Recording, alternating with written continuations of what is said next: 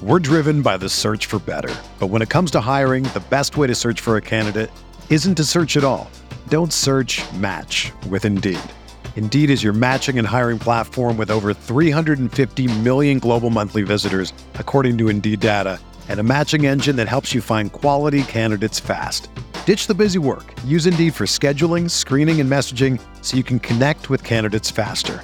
Leveraging over 140 million qualifications and preferences every day, Indeed's matching engine is constantly learning from your preferences, so the more you use Indeed, the better it gets. Join more than 3.5 million businesses worldwide that use Indeed to hire great talent fast. And listeners of this show will get a $75 sponsored job credit to get your jobs more visibility at Indeed.com/Blue Wire. Just go to Indeed.com/Blue Wire right now and support our show by saying that you heard about Indeed on this podcast. That's Indeed.com/Blue Wire. Terms and conditions apply. Need to hire? You need Indeed.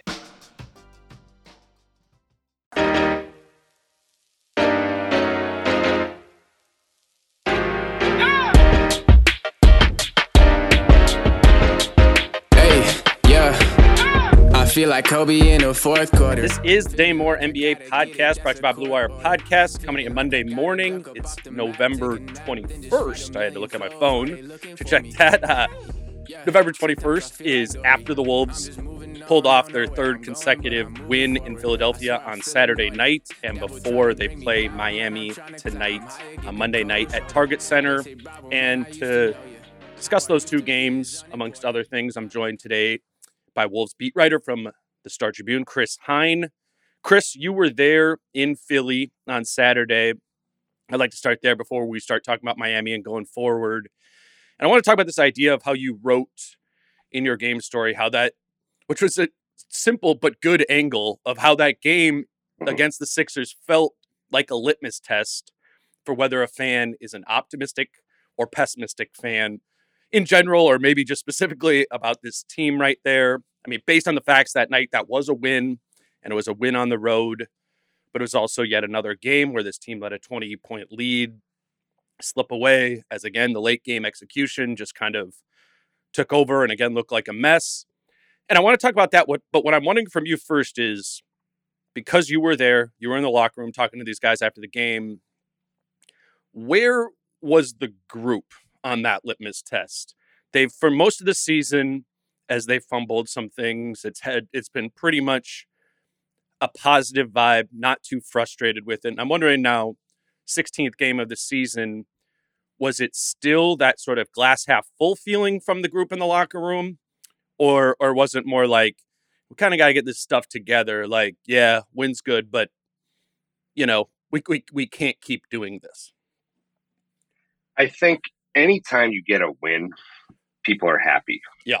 And that was certainly the vibe I got in the locker room. Nobody was like disappointed. It wasn't quiet or the way we see it after they lose, right? Like a win is a win. People were happy. People were chatting, like upbeat. With at the same time, a recognition of what they did was not great. That there are many areas of improvement they need. And you saw that reflected in some of their public comments as well. But just in general, to kind of paint a picture for people, anytime an NBA team gets a win, they're going to be happy. Yeah. They're not going to be like, even though they blew a 20-point lead, almost blew a 20-point lead and nearly lost that game. It wasn't like they were sitting around saying, damn, like we let that one get away. Like, no, they're happy they won a game. You know, it's just the reality of life. We didn't score for 5 minutes and 18 seconds in the fourth quarter. We can't be happy right now. We can't be happy. We have to sit here and sulk and be miserable now. Yeah. No, it's not like that at all.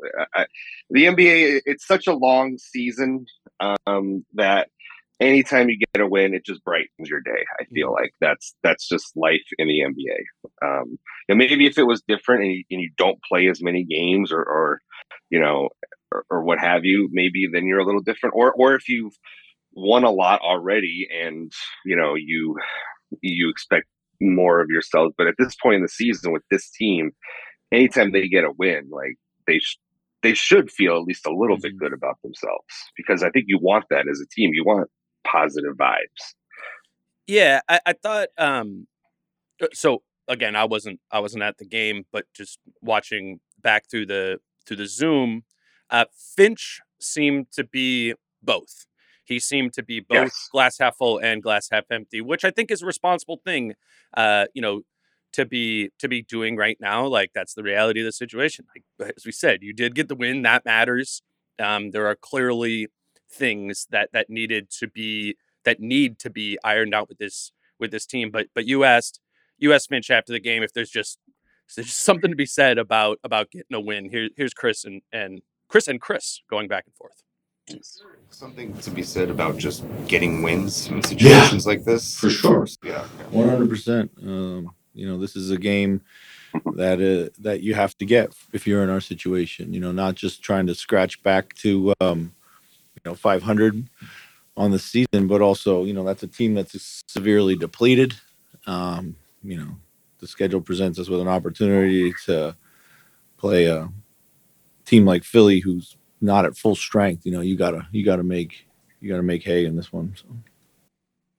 He looked like he was like, yes, Chris, please ask me that. Like, I am very grateful that we won this game, and yes, there is a glass half full here as well. Yeah, the same goes for coaches, like players and coaches. Like, listen, anytime you get a win, everything feels a little bit better. We hear Carl talk about that all the time. It's one of the many Carl-isms that we hear. The food tastes better. What are the other things he says when he says that? The food line always stands out to me. The food tastes better. You sleep better. You sleep better. The wine tastes better. It was wine at first, and now he's moved on to whiskey. He's 27, so he's yes, that is a Carlism. But I'm with it. Like for us too. Like I mean, you and I have both covered some teams on some extensive losing streaks, and it is not as fun for us to go into the locker room when it's like, yep, all right, 9 in a row.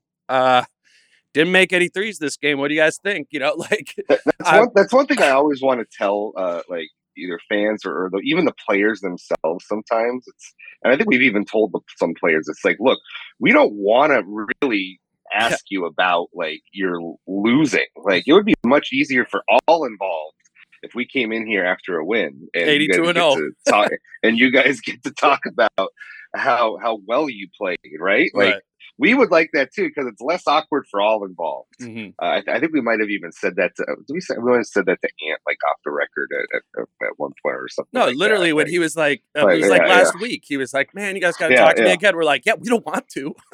But like we gotta, and we got to, yeah. So it just makes it easier for all involved. Orlando was kind of the same way. It was that Orlando was not a perfect performance against another shorthanded team, but again, they won and they were in warm weather out of the cold, so they were happy.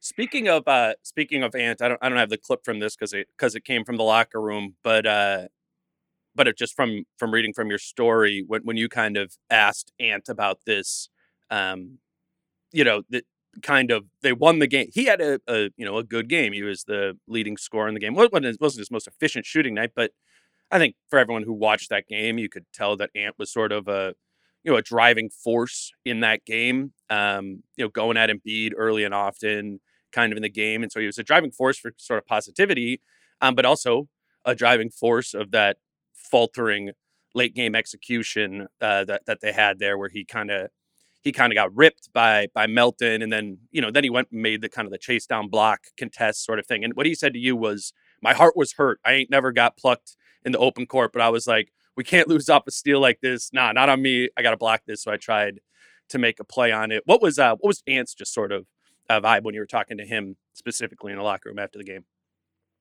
Also upbeat and generally happy. He was kind of holding court in the corner as he generally does. But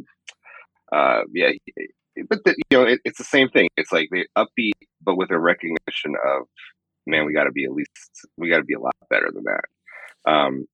and he kind of embodied, kind of like you said, he embodied that game in a lot of ways. Like I think he had 11 points in the first quarter. Had great start to the game. He did. But on the night, he finishes with 25, but he goes 7 for 21, so 25 points on 21 shots. Not great. 2 for 10 from 3-point range, also not great. 5 turnovers to go with 5 assists. Mm-hmm. So it was a very mixed bag, like very much like the way the team played was how he played on Saturday night.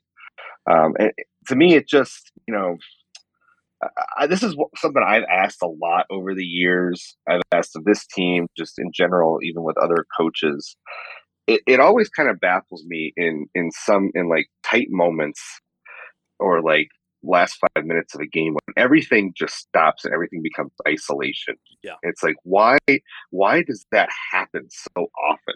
Mm-hmm. Like you just stop running the offense that you run for the other 43 minutes of the night. And it's just 4 guys standing around while one guy dribbles down the shot clock. And it's never sat well with me that it's one of my pet peeves of watching NBA basketball is like, why do you stop running your stuff in these moments of a game? And that's what happened during that scoring drought. And finally bailed them out with a 3. But man alive, that was tough to watch. Well, Finch kind of talked about that too, and how that has been, and this is more on the glass half empty side of it, of the litmus test, but how unfortunately thus far, again through 16 games, that what you are describing, which you're right, is a general NBA, kind of a general basketball thing too, which I'm with you. Doesn't totally make sense. But this team has been kind of egregious, right? In how things just stall, and then they kind of become, the snowball down the hill, or as Finch put it here, sort of the avalanche of mistakes. Well, for the most part, we played 3.5 really good quarters, and then just lots of careless turnovers, which has been kind of our fatal flaw at times. And but we were able to hold on, make enough shots, make a couple big plays to win a game like that. But it really shouldn't have come down to that. But all credit to our guys for hanging together and figuring out a way to hang on. But yeah, it's just the turnovers was really the key. I mean, we're up 15 with like 7.5 to play. We get a stop, we turn it over in the break, and then we come down. I think we travel the next time. So, and from there it was kind of like a little bit of an avalanche of mistakes and, less than ideal shots. So Chris, I just want to say that avalanche of mistakes is a fantastic either band name or album name or something along those lines. Like if I was writing a breakup album, it might be like Avalanche of Mistakes might be the title. I loved that phrase. I loved it. And anyway, continue. Timberwolves fans do not love that has been the album cover for a lot of this Timberwolves season thus far. But like, it's interesting, right? Talking about these particularly last 3 games, which have been wins, have been, they've got this team back to 8-8, which really is not even that far away from the 1 seed in the West. The West is kind of proving to be, as we kind of theorized before the season, a little bit more condensed than it has been in the past. Like they're in the mix, right? And so why the avalanche of mistakes are maddening or can be maddening is because if the avalanche was just a big snowball, then this team's, I don't know, like 11-5 or something like that. And you are the right. 1 seed or the 2 seed in the West right now. And so much of the narrative surrounding this team, like then the narrative would just be like, oh, they're still navigating some things with Carl and Rudy in the front court, and it's a new roster and it's blah, blah, blah. Winning, as you also kind of wrote in your piece today, winning allows for sacrifice to happen so much more. And a lot of the guys you talked to about that were like, yeah, even of the starters who are all these high usage guys, and they have there's some of this collision of enough basketballs to share and move the ball, and they're all just like, when we're winning, it's so much easier to kind of relinquish some of those shots, relinquish some of that usage, and I just, again, this is glass half full, but I wonder how much a streak of winning, even against, limited the limited teams they played against, can sort of like foster an energy that leads to more of that sacrifice that this team will necessarily need to, to be the team that we thought they were going to be, or we hoped they would be, or we imagined they would be as a 50-ish win team in the league this year. Where are you at in your? I know you asked the players about that. Where do you feel that they're at in terms of that idea of growing in their willingness to sacrifice? I think it's a mixed bag, and I think they, and what I wrote for today's paper even admitted as such. And kind of what I wrote about was like you have a lot of different dynamics at play here, right? Like with the starters, you have a lot of guys except for D'Lo, who's on a contract here, but most of these guys aren't really fighting for their money, so to speak. On the bench, that's a different thing. Yeah. Where you have guys that are playing for their next contract who are significant pieces of the rotation. So when it comes to the bench, when it comes to the starters, it's like, okay, Ant is used to having the ball in his hands and scoring a lot. But Ant, as he said, is okay taking a back seat when they're winning. But if he's losing, Ant's going to feel like, get me the ball more. I can help us out of this. Mm-hmm. Like, let me shoot more. And maybe that causes people to press a little bit more when they shouldn't, because they're trying to be the ones that fix things. That doesn't necessarily come from an unselfish place or from a selfish place, but it could lead to selfish basketball. Yeah. Even if the intentions are good. Yeah, I think it's the wanting to yank the team out of the rut is certainly part of it. And, in the starting unit, I think you do have individual creators who have had success doing that, right? Carl, D'Lo, Ant, like have that ability. And so there's some natural instinct there to try to do that. And oftentimes, not always, but oftentimes that can trigger the avalanche of mistakes. And as I was reading your piece, I was thinking about, it's like, all right. And they're like, Ant said, quote to you, like that when they're winning, it allows everyone to relinquish some of those, not quote, but I'm summarizing like that willingness to pull back. This episode is brought to you by Land & Lore, the premier men's skincare brand that everyone is talking about. Finally, men are starting to realize that how you look determines how you feel, and how you feel determines your mindset for success. If you've never tried a skincare product made for men, you have no idea how amazing you can look and feel. So if you've been one of the guys using a bar of soap, it's time to upgrade. Land & Lore is made with all natural botanicals, nutrients, and essential oils. It's safe, easy to use, feels and smells amazing. Land & Lore guarantees if your face doesn't both feel better and look better in 14 days, they'll give you a refund, no questions asked. The company is founded by Mark Haysbrook, who started and then sold HeyNeedle.com to Mark Loree. So a bit of a Timberwolves connection here as well. But the primary reason to try Land & Lore is because everyone loves it. There's no risk, and you get a 15% discount by using Dane MBA at checkout. I've personally started using both the shower kit and the face kit, and I love it.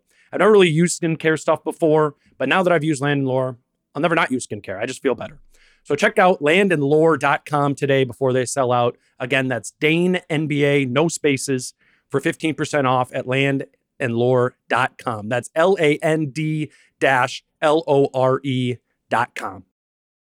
Let's talk about today's sponsor, Let's Get Checked. Let's Get Checked makes professional health testing easy by letting you get tested without having to visit a healthcare provider. Recent studies show that men's testosterone levels are dropping substantially since the 1980s at about an average of 1% per year. If your father was 30 when you were born, your testosterone levels could be 30% lower than his are. Low testosterone can have all types of health effects on men. It can cause you to lose muscle mass in your body. It can affect your mood, your memory, and even your sex drive. Let's Get Checked is a worldwide leader in at-home testing kits, and their male hormone tests let you easily test your testosterone levels. These results are reviewed by a clinician Once your sample is in the lab, confidential results will be available from your secure online account within 2 to 5 days. Let's Get Checked labs are CLIA approved and CAP accredited, which are the highest ranking levels of accreditation. So if you want to test your hormone levels without having to leave your home, visit trylgc.com/Dane and get 25% off your test using code DANE25. Or look for that link and promo code in the show notes of this episode. That's trylgc.com/Dane and get 25% off your test using code DANE25.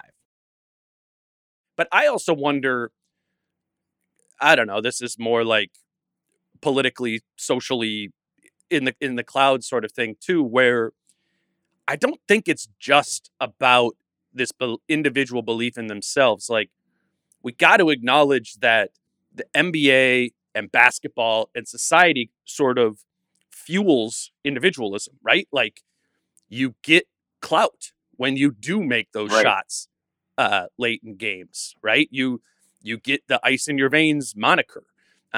Doing those type of things often does, if you do have a reel of those sort of things and executives believe you are one of those type of guys, as you said before, that can lead to a higher contract the next time. So it's like, there's a basketball dynamic to this that I think they're navigating, but I think there's also a social dynamic to this too, that, we can all, all of us who played like low level high school basketball or whatever are like, wow, just move the ball. Like, that's what we did back when we played. And it's like, yeah, it's because we sucked, like we couldn't, like, I couldn't cross somebody up and just like go hit a pull-up jumper. So of course I passed it, We had to pass the ball. Exactly. Move it otherwise. Exactly. Like so I don't know. Sand out there.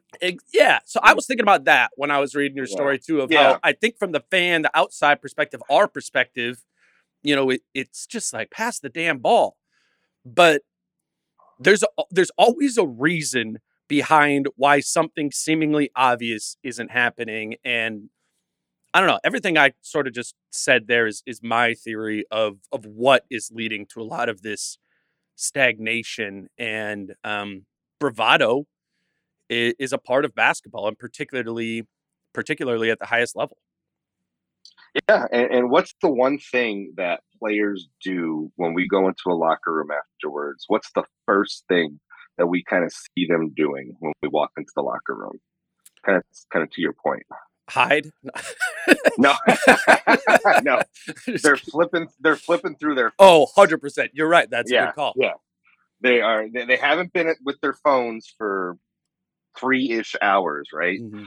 So they're going through their phones and, obviously catching up on text messages, right? Mm-hmm. But they're checking social media. Like, that's you hear the highlights playing on their phone. You hear the squeak of the phone. Right. You could hear it.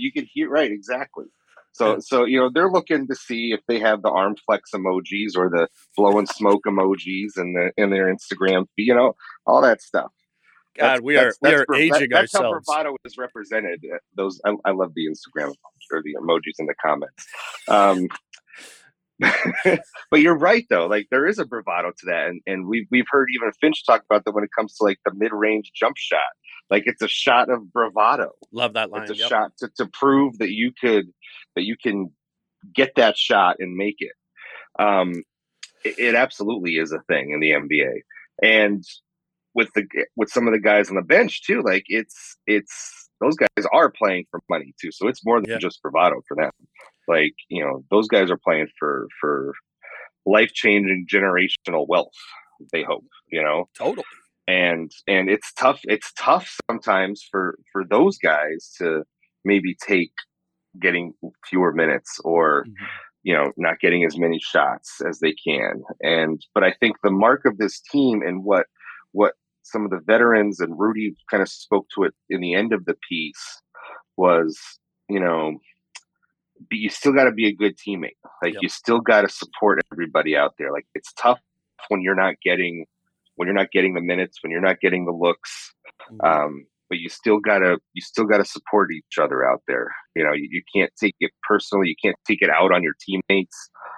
You still got to be cheering and up and, kind of let the chips fall where they may with your own individual situation. But if the team's playing well or you just got to be an encouraging teammate, and I think that's the mark of a good, well-connected team when that happens, because otherwise you're going to fall into dysfunction. So I think that's been important. Why this 3-game winning streak has been important is because it kind of papers over maybe whatever issues guys might have with how they're figuring out the rotation early on here. Rudy is such an interesting character specifically to what we're talking about, right? Like, he is this guy who has gotten paid, gotten the supermax, and gotten all of those things, which gives him some of that clout, but it's a clout that's often questioned, right? In the media amongst other players, because Rudy does not have that game of the traditional bravado, at least offensively, right? He doesn't have a bag, as they say, to be able to go and like take you over one-on-one at all offensively. Yet Rudy, when you talk to executives, has all this clout. It's, again, the reason he got paid, because he does all of those smaller things. He has this 8-year track record of being the guy who fosters continuity of the team, with the role he played as such an elite screen setter, which is not sexy, a box out guy. He's great at help defense and rotating. Like, he is the antithesis of that. His game is of that bravado that we talk about. And I think socially, Rudy takes a hit for that, right? In his perception. So it's fascinating to add the player who is the antithesis of that to this group, and this group seemed to be one of the teams in the league who is most struggling to adopt that selfless identity in any sort of way. It's odd, though, if you're watching the games, it's what's happening, and it makes sense, and it's clearly the mountain of sacrifice that they're going to need to overcome to avoid these avalanches. Because I think with Rudy, what he does well on both ends of the floor relies on good team basketball. Like that's the way you maximize what Rudy Gobert. No, he's legit bad. He's legit bad if the team is not playing team basketball. Right. Correct. Yeah. It all kind of falls apart. If they're not moving the ball on offense, he's going to look like he's doing absolutely nothing on the offensive end of the floor. On defense, it's going to be like, well, what's Rudy doing? I thought you're supposed to be this all. But if he's scrambling around trying to cover 3 or 4 different people's mistakes, he's going to look bad, And so, his reputation does rely on. He is the antithesis of that, like you said. Like, he relies on selfless, good, communicative basketball. And that's something that this team is still struggling to learn at this point in the season. It's very international energy, right? Like, that's how when we talk about the differences between the American game and the international game, and obviously we've seen this with the Olympics and, the Redeem team and all that sort of stuff of like, we do know the selfless thing can work. It just requires a group to be, or the majority of a group to be playing that way. That's where the Wolves need to get to, right? Is the majority of the group, the majority of the time, needs to be playing in a way that puts some of those individualistic things to the side, which we've acknowledged is easier said than done. But that's what they're moving. They need to move towards. Chris, the last thing last topic I kind of wanted to get to with you that I think we just, have to kind of touch on, and I'm not, by no means am I saying this to take away from a 3-game winning streak. But they have not played teams even close to at full strength as Chris Finch was talking about in Cleveland, Orlando, or Philadelphia. And Miami will be that way again this evening. They've been ravaged by injuries, though they're getting a little bit healthier. I think there's a chance As we're recording this morning, I haven't seen if Tyler Hero is going to be back, which would make a big difference for them. But we do know, no Jimmy Butler. Duncan Robinson rolled his ankle again in the game last night. So to some extent, you're going to be getting a limited Miami team, the fourth consecutive team that has been limited. And the Wolves, knock on wood, and this is a good thing, like, have not. They have been at full strength for pretty much this entire season, except for missing Gobert for those 2 games when he had COVID.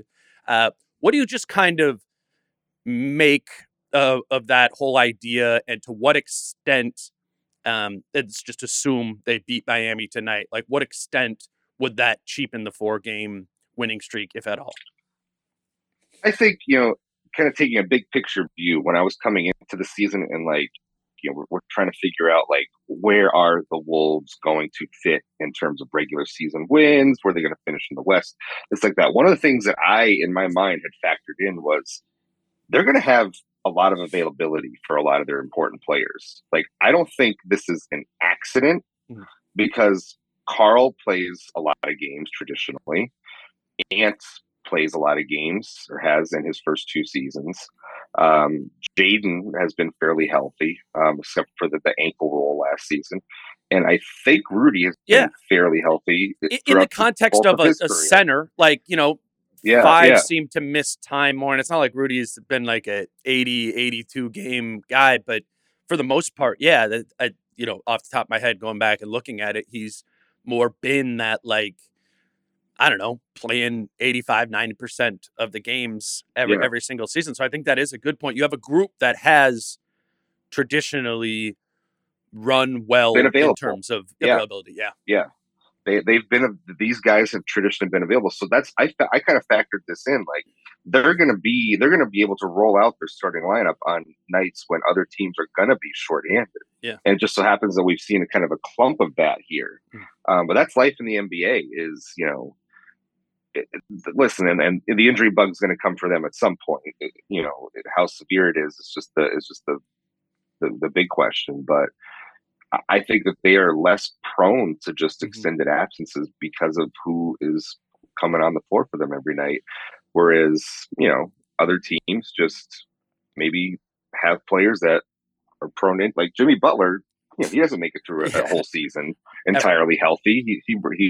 I think he's maybe played like 50% of the matchups against the Wolves in the years that he's not been on the team anymore. Like, he seems like he misses every other matchup, right? When they play each other twice a year. So I don't think it cheapens it that much. I think it cheapens it in the short term because they were playing so poorly, and it's like the schedule kind of just threw them a life raft here early in the season. But when I zoom out, I'm like, well, yeah, that's availability. I think is very much an important quality. And it's not an accident that they have been healthy and been able to take advantage of this last week of games. So I think it's more than just luck. Yeah. And what I would add on to that too, again, having kind of watched, I always try to watch the game before the team the Wolves are going to play their previous game.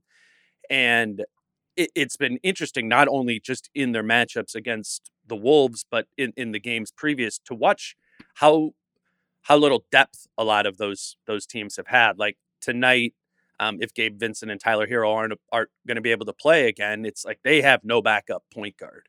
And when I think about that in the context of the Wolves, really, we could kind of go through the starting lineup, right? And, if D'Lo rolled an ankle and had to miss 2 weeks, you'd be almost kind of interested to see what J-Mac playing 30 minutes a night for 2 weeks would look like. If Ant, got hurt, you'd be like, okay, well, I think Noel is kind of like the facsimile of Ant in a lot of ways. Jade McDaniels, you plug Kyle Anderson in there.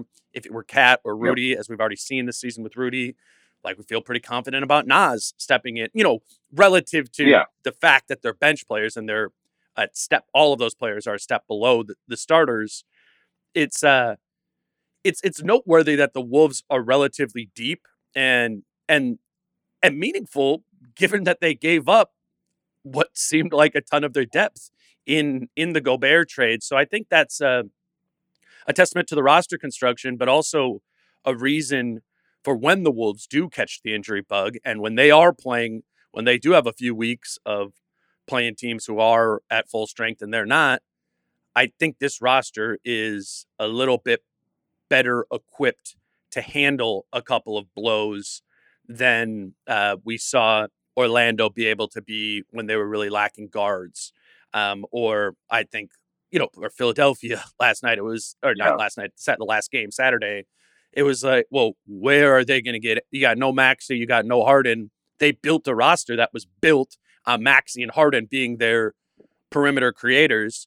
So all they can plug in is 3-and-D guys because that's how they built the roster. You know what I mean? Like the Wolves, I don't know what the term would be exactly, but their bench happens to be built more so in discounted facsimiles of the starting unit, which is I don't know. It's a different sort of strategy that I think they kind of stumbled into, given that they had to trade as many of those guys. But it's interesting. It gives me a little bit more confidence if and when they do catch the injury bug.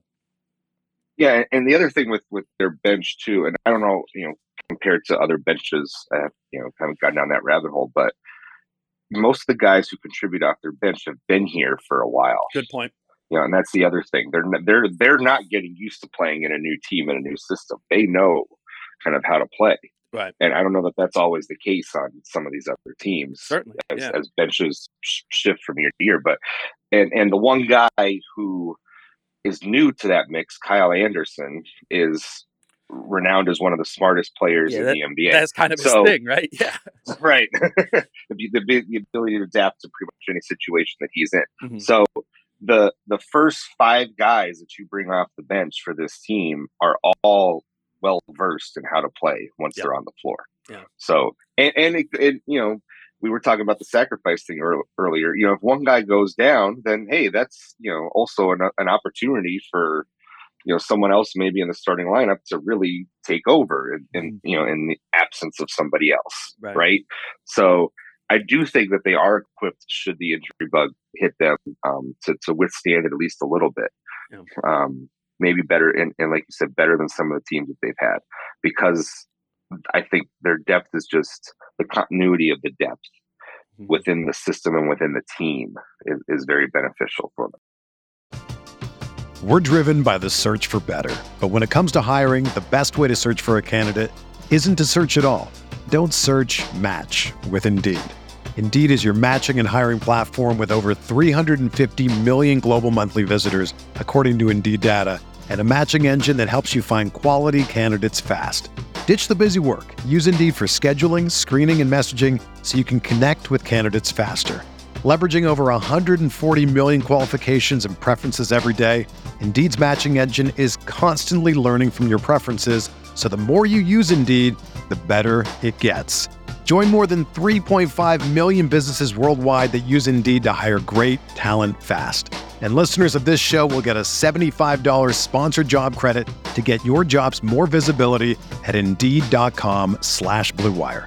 Just go to Indeed.com/Blue Wire right now and support our show by saying that you heard about Indeed on this podcast. That's Indeed.com/Blue Wire. Terms and conditions apply. Need to hire?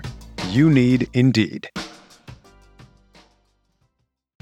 If you're a basketball junkie, then you know there's no better time of year than the NBA playoffs. Twice a week, JJ Redick is cooking on his podcast, The Old Man and the Three. He has guys come on in all stages of their careers to talk about the league and share stories you won't hear anywhere else, including Devin Booker on why he talks so much trash, Ray Allen's epic free throw competitions with LeBron in Miami, and the moment Tyrese Halliburton knew Pascal Siakam would be a good fit in Indy. In addition to player interviews, every Monday JJ breaks down the top 3 things happening around the NBA with unmatched analysis, not outlandish takes, and is often joined by masterminds of the game like Tim Legler to dive deep on rookie reports, trade breakdowns, and why is mean mugging now a tech? You won't find another outlet that covers the game as comprehensively and with such insight as JJ does it on The Old Man and the Three.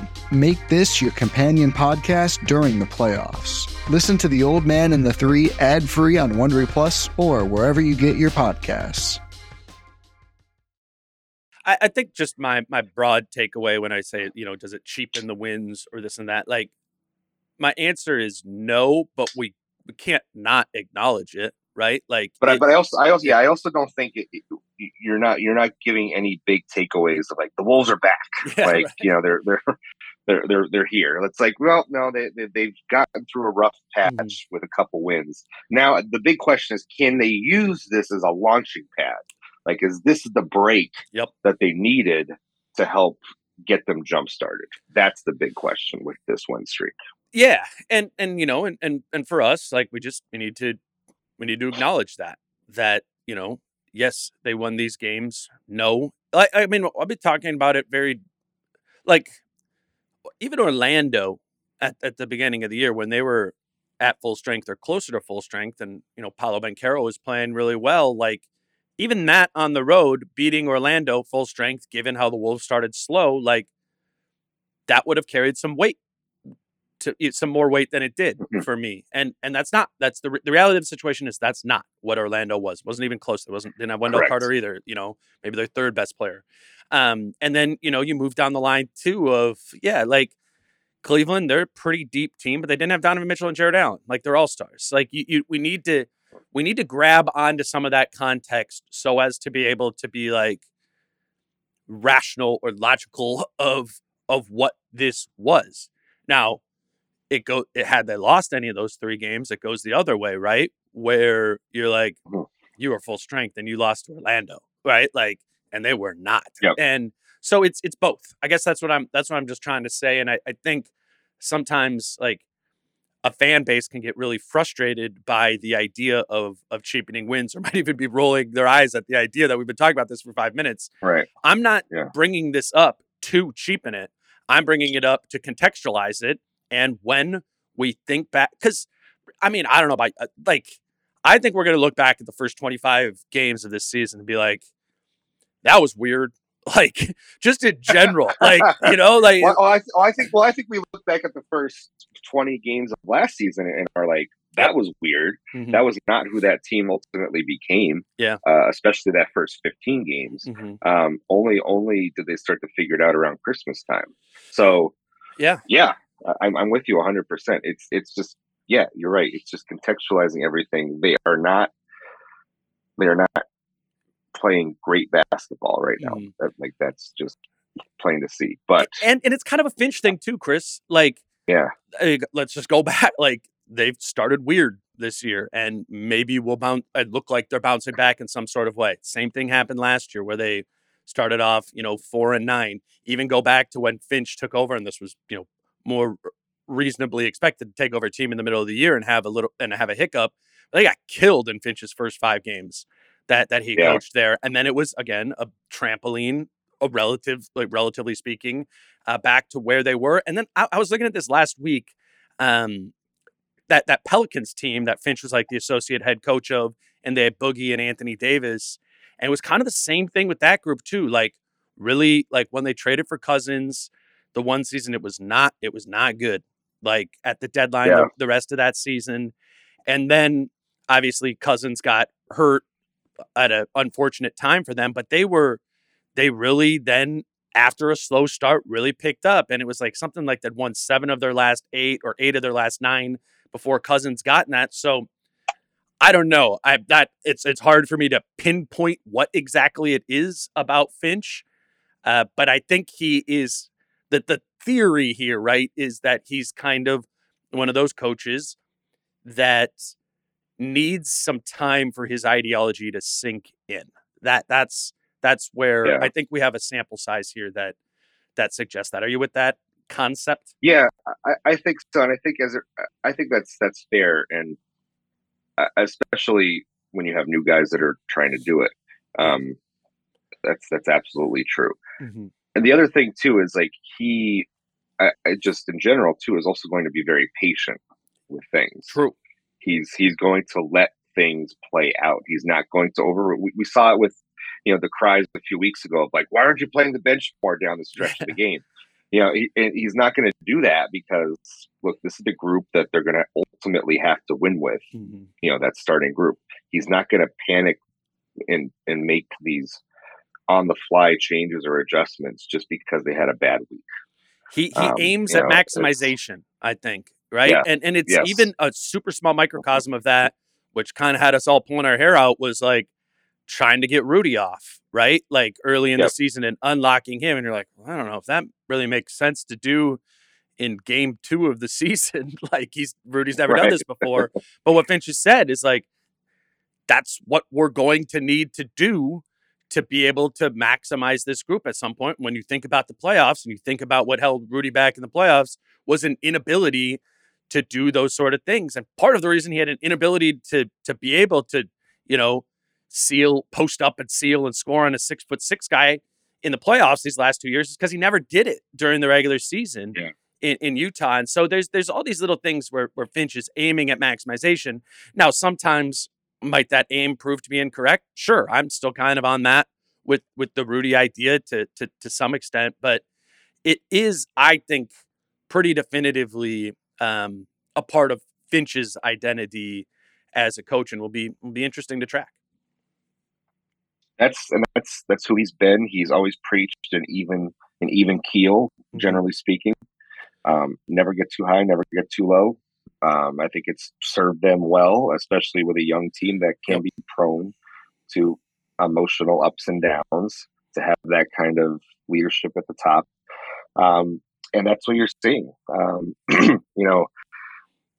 I'm trying to think back to last year, and last year the big thing that he said early on was like he thought they were farther along offensively to start the year than they were. Yeah. That his phrase was they skipped steps, when they were installing things in training camp, and so he kind of went back, just went over the basics, and by the time December rolled around, the COVID games happened with the bench taking over. And it forced them to take those steps because it was all bench guys. To take those steps. Yeah. It kind of locked who they were into place from that point forward. I'm not sure what the fix or what the big picture fixes are this year. I don't know that we've hit that yet necessarily, or like I don't think we've seen enough good basketball to know. I don't even know if they really do either. Like, it's been 16 games, so what is that? 64 quarters. Like, how many of those have been extremely instructive quarters? Right. Less than half of them, I would say. Like, it's just because that's what I'm talking about. They've been weird, man.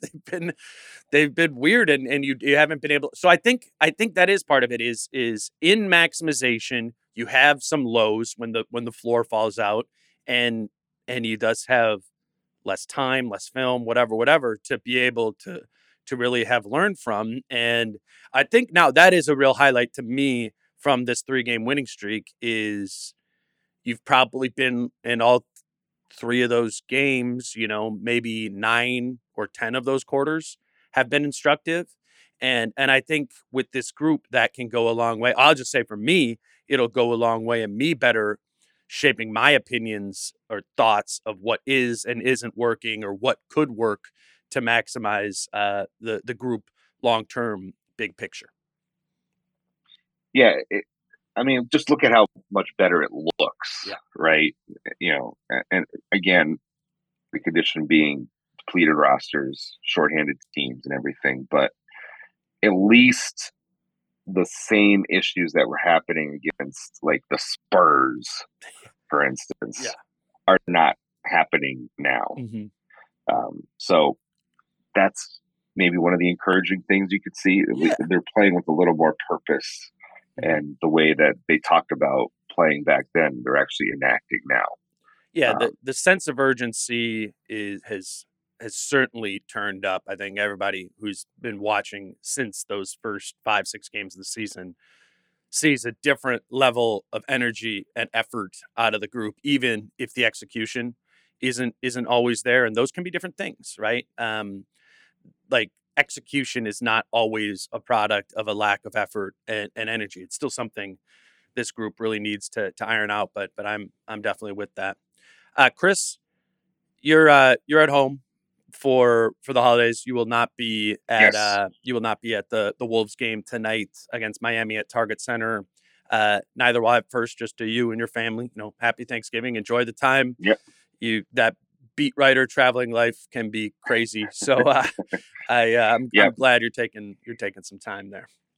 Yeah, the schedule. Speaking of schedule, luck worked out very well for me. That my family is 2 hours north of Philadelphia, Perfect. so after the Philadelphia game, just went home, and we'll spend the next few days with them, and we'll catch up with the Wolves on Friday in Charlotte. Perfect. I'll be flying in that morning, so awesome. It worked out very well. Yep. You and Happy I. Thanksgiving to everybody out there. Yes, sir. You and I will catch up on Monday again. As we are going to be doing every Monday throughout the season. I'm on the move as well for the holidays, and so just for the listeners, this is going to be a lower volume of episodes this week. We have this episode with Chris today.